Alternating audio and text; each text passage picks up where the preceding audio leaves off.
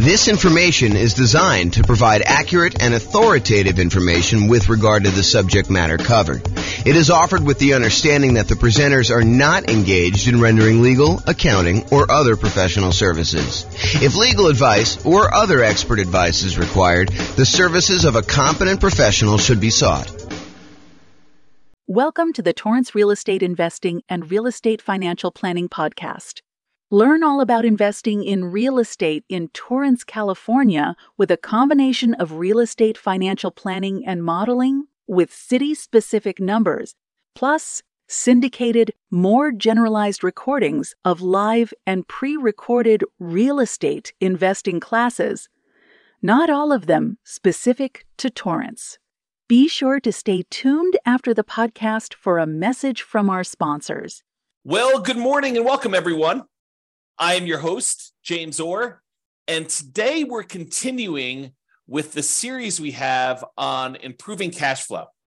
We find ourselves in a market where prices have gone up very rapidly over the last few years, maybe not so much in the last year or so since interest rates have gone on a tear, but interest rates are up a lot, and rents are up, but they're lagging a little bit behind what the increase in price and the increase in interest rates have done to cash flow, such that cash flow is not as great as it was if you were acquiring the same property a year ago as it is today.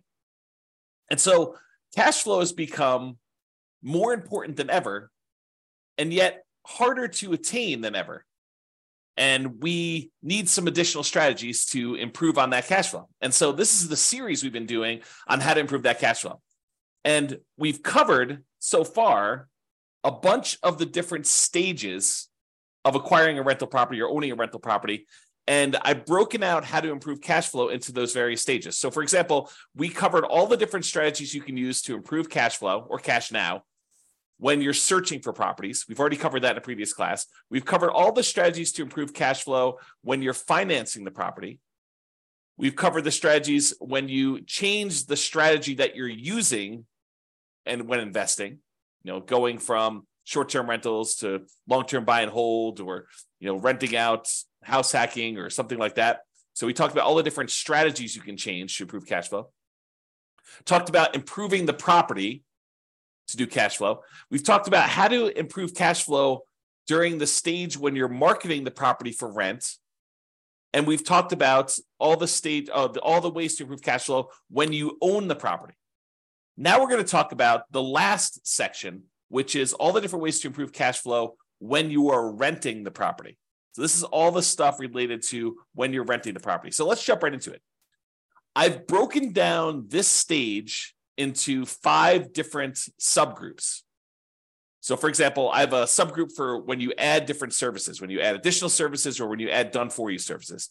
I have a subsection for charging appropriately, billing back tenants for the things that they really should be paying for, or tiering rent by credit score, or collecting pet rent, things where you are not necessarily charging your tenant appropriately for doing that. I've got a whole section on convenience billing, changing the frequency of when you bill, getting them on or off auto pay, giving them a discount for on-time payment versus charging a late fee, and changing the term of when you do bill as another example of convenience billing. Then we've got a whole section on timing, giving them notice starting early to test high rents and renewing during peak season. And then finally, there's a miscellaneous section for making sure that your tenants have renter's insurance. And so let's jump right into those because I want to make sure we get them all covered, and I have a few things to say about each one. All right, so let's talk about the group of adding services. And I think these two are related. There's the additional services that you can add to offer to your existing tenants where you can increase your rent.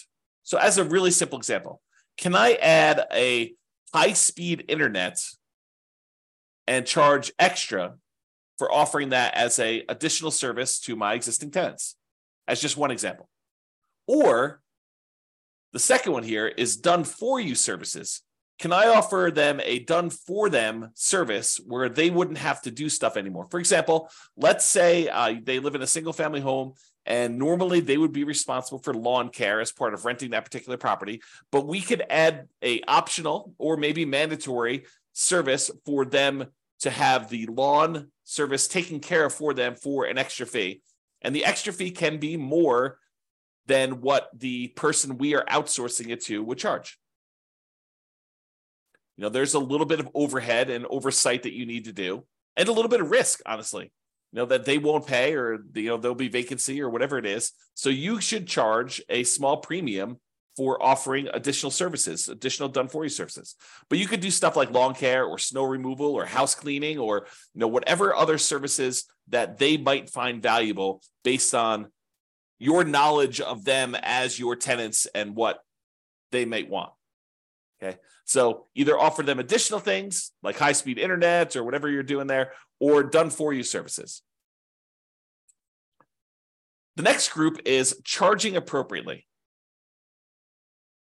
I don't know how many times I brought clients out to look at a property where the current landlord is not billing back for utilities. They're renting their properties and they're saying, water is included in rent, or electricity is included in rent, when you could measure the utilities and bill the tenants back separately for these extra utilities. So if the clients of mine that are looking at these properties, they see that as a way to immediately get higher rents and increase the profitability of their properties. And so if you are one of those people that are not currently billing back for a utility that is being provided to your tenants, and you're sort of just lumping it in with rent, you may want to break that out separately and charge that back to them, bill back for the services. And these can be things like things that are already included in an HOA fee. So, for example, there are some neighborhoods around here where the homeowners association includes garbage pickup as part of the HOA fee. But garbage service is something that typically tenants would pay for. And so I think you could, and definitely check with your attorney on these things, don't believe me, but I think you can and should break out the cost of what it would cost them to have the garbage and charge that back to offset some of the expense you have as part of the HOA fee that you're already paying to get the tenant to pay for their own garbage service. Or things like in our area, we have a thing called non-potable water, where we can use that water in order to water the lawn. However, it's not drinkable water. It's only used for watering the grass and sprinkler systems and stuff like that. And so sometimes there's an extra fee for use of that water. It's usually cheaper water than getting it from the city that is drinkable water. But your tenant is responsible for watering the lawn, and they should be paying for that service. So you should bill it back. Another example is electricity. Or if you're already grouping water in, if you only have one water tap coming in, you've got a 12-plex. A lot of times landlords are saying, hey, look, the water is not metered individually, so I can't go and charge that. No, I think you can actually prorate it. You can make it so that it's divisible by the number of units or by the number of people that live in the unit. Talk to your property manager or your attorney to make sure that that's legal in your particular area, that it's justifiable that you can do that. But I think that's completely valid. What about tiering rent by credit score? It's a controversial one in some ways, right? But if someone has a really, really good credit score, might you give them a discount because they are more likely to pay on time, less likely to have problems with them staying in the property? Or could you say to somebody who applies and you say, look, or normally our credit score cutoff is 650. If you have less than a 650 credit score, we don't usually rent to you. They say, hey, is there anything we could do? My credit score is only 640. And you say, well, I might be willing to rent to you, but I would need to charge either an extra security deposit or an extra non-refundable fee, kind of a risk premium, or, for $50 extra per month in rent, I could see, that being a way to offset the credit score kind of rule there. So you can go ahead and advertise the higher rent for someone who has great credit, and you could tier rent by different credit scores. Now, again, I would check with your attorney. This one seems a little controversial. It's not one I've done. This one could be controversial, though, as far as tiering rent by credit score. What about pet rent? If you allow pets, first of all, I should say this. I don't believe we as landlords can charge a fee large enough to cover the extra costs, the extra damage, that we might see from a pet. I think the extra, whatever it is, $15, $25, $35, $50 a month that you might get for charging extra pet rent for a poorly behaved pet would nowhere near make up for the damage we would have if their pet does damage to the property. In fact, it may not even be covered by their full security deposit. So some people will charge pet rent or a non-refundable pet fee in exchange for them having pet, or both in some cases. Okay, so can you charge pet rent if someone has pets? Is another way to increase rent on a property. Let's talk about some convenience billing options. For example, some tenants get paid weekly or bi-weekly or monthly. And most landlords offer billing on a monthly basis. However, some tenants would prefer to be charged weekly for their rent. They'd prefer not to have, a really big amount coming out in the first of the month. They'd prefer to have, a certain amount coming out every Monday. And if you just think about it this way, let's say rent is $2,000 a month. And so $2,000 a month, normally if you charge monthly, you'd be collecting $2,000 times 12 or $24,000 a year in rent. But what if you offer the tenant an option? It's their option whether they want to do monthly or if they want to do this new strategy. And you offered to do $500 every week on Monday instead of $2,000 a month. Well, $500 a week, there are 52 weeks in the year. And if I have my calculator out here, let's pull up my calculator. So $500 times 52 weeks is $26,000. So instead of charging them $2,000 a month, you charge them $500 a week.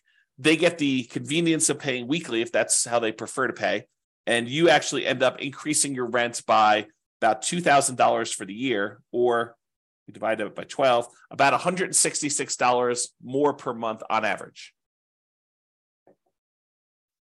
If instead of doing that, you could do it also bi-weekly. You could say every 2 weeks, which is when they might get paid, 2 weeks on the Monday following the Friday payday, give them a chance to have the money hit the account and clear and everything else. And then on Monday, you auto pay for $1,000 instead of the $2,000 a month. Okay, so that's an option. What about auto pay? Auto pay could be considered a convenience. And so you could charge a small fee for auto pay.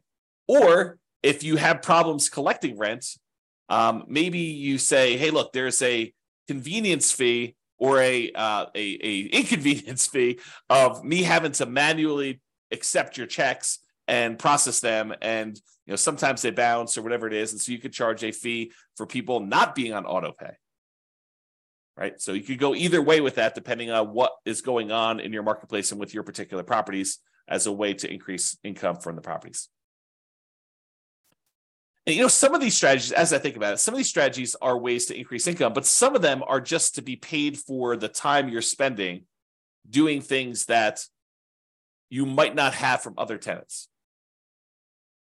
Right? Like if you had tenants that always paid on time, you wouldn't have to worry about charging them, for having to chase them down when their check bounces or, they're late on their payment or whatever it is. So, charging a fee for them manually paying instead of being on auto pay is really just recapturing some of the work you're already doing. It's being paid for the work you're already doing, extra work that you're already doing that if they paid on time wouldn't be an issue. Or if they were on auto pay, wouldn't be an issue. Instead of having a late fee in your lease, some landlords prefer to offer a discount for on-time payment. So the way that this could work is, let's say rent, if you pay on time, is $2,000 a month. However, if you don't pay on time, it's a $50 or $100 late fee. Well, the alternative way to structure that is you advertise the property, and when they sign the lease says that the rent is $2,100 a month, not $2,000, but they have a $100 early pay or discount for on-time or early payment. So that if they pay before the first of the month, it's $2,000. If they pay after the first of the month, it's $2,100. So it's not a late fee. That's what the normal rent is. However, if they pay on time, they actually get a $100 a month discount. And the $100 discount amount is the amount that is probably what you would have charged for normal rent if they were going to pay on time. Okay. So instead of offering late payments, a fee for late fees, late payment fee, you give them a discount for on-time payments or early payments. What about term? We talked about this in another strategy, but can you change the term of the rental agreement? Are you going to rent to them by the day or by the week or by the month instead of doing a yearly lease? The biggest example, this most common example, is short-term or vacation rentals. Change the business model to be billing at different periods of time. Somebody wants to do a week-to-week lease or a month-to-month lease, you can increase the amount of rent you get. Typically, the shorter the lease period, the shorter time period you have for your lease, the more expensive it tends to be. A daily rental is typically more expensive than a weekly rental. A weekly rental is typically more expensive than a monthly rental, and a monthly rental is typically more expensive than a quarterly rental. A quarterly rental is typically more expensive than a yearly rental. Think about it that way. All right. So those are the different convenience billing options. What about timing? Using timing in order to improve the rent you're getting at property. So one of the things is giving your tenants notice 60 to 90 days prior to their lease expiration to find out if they plan on renewing and what the renewal amount will be for them. And if they're not going to renew, then being able to start marketing the property early, ideally at least 60 days ahead of the lease expiring, and so that you can test higher rent than you think you might be able to get. And if you don't get any inquiries or calls on that, or any reasonable number of inquiries or calls, within a week or two, then maybe you drop it back down the tiniest bit. But you have 60 days, full 2 months plus, in theory, to be able to market this property before you'd have a vacancy. Now, one of the things we're trying to avoid here is avoiding vacancies. Getting that tenant lined up way before the lease has actually expired and the current tenant is moving out. Now, if the tenant renews, that's great. Then you've got a renewal. You don't need to worry about it. You sign the new lease, 60 to 90 days ahead of time. You get them ready to go for their next year. In most cases, I think rents will probably bump up a little bit, just kind of like cost of living, maybe not to full market rent, but sort of like maybe a halfway of what we saw as a rent increase for the year. That way you don't get stuck 5 years from now with significantly below market rents. You're kind of like increasing a little bit each year. But then if they decide not to renew, then you have this head start to be able to test high rent and test early and lower your rents if you're not getting the responses you need in order to get that property filled before it goes vacant. And then ideally, you want to be renewing in peak season. So schedule your leases to end during peak rental season. And that may be a little bit different depending on what market you're in. In our market here, it's probably in the springtime, kind of like spring to early summer, like May. So schedule your leases to end during peak rental seasons. You don't want a lease to end between Thanksgiving and Christmas in most cases. So what if you have a tenant that gets evicted and they happen to have the property vacated, right after Thanksgiving? Do you do a year lease from Thanksgiving? No, you do not. You market the property because it's vacant right now, but you tell them that the lease is either a short lease, like it's a 6-month lease to get them on cycle, or it's a long lease, it's an 18-month lease to get them on cycle. But you don't voluntarily put a year-long lease in place to have yourself be vacant again in Thanksgiving and Christmas. You're setting yourself up for failure. You're setting yourself up for below market rents if you're constantly having to market your property between that Thanksgiving and Christmas time. So you want to go and optimize your rent. So sometimes you might have a 14-month lease. Sometimes you might have a 17-month lease. Sometimes you might have a 6-month lease, although I prefer to do at least a year. But you do whatever you need to do in order to get on peak season if you find yourself having to lease a property at a less than optimal time for the first one. Then after that, ideally the lease is coming due in a period of time where it's optimal and you can just renew for 1 year at a time based on that. But get on cycle to begin with and then work with that. Okay. So those are all the things with timing, making sure the timing is in your favor for doing that. And then finally, renter's insurance. And you might be saying, renter's insurance? James, why is renter's insurance on here as a way to improve cash flow? Well, It's not an issue unless there's a claim, right? If you have a tenant living in a property and something happens to the property, there's a fire, there's some type of flooding, there's a roof leak or something like that, and something in the tenant's property gets damaged, and they come after you to pay for their $5,000 kind of like furniture stereo system because the leak was there and they somehow think it was your fault. If they have renter's insurance, their renter's insurance will cover them for the damage. If they don't have renter's insurance, they think you're responsible for the damage and they're going to come after you.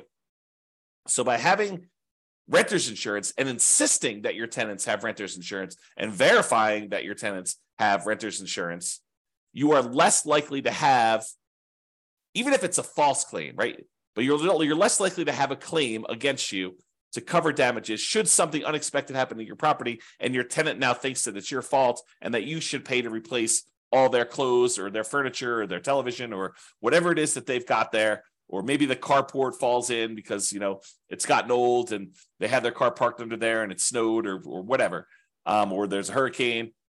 You want to get yourself out of these situations where you are responsible for the tenant's personal property because your insurance will cover the property, your property itself, the physical building.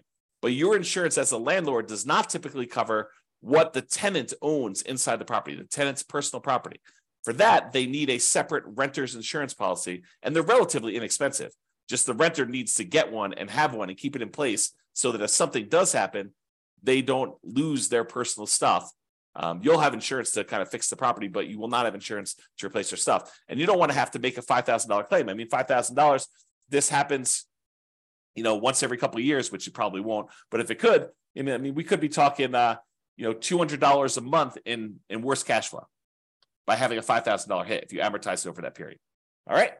So in conclusion, optimizing cash flow is really about maximizing income whenever we can and minimizing expenses. And today, I think a lot of the ideas we had, there may be a couple in there that were a little bit larger, but a lot of the ideas we have were like really small amounts. And I think for a lot of folks, you wouldn't even bother with a lot of these unless you were really trying to optimize and get like the most small wins on your property.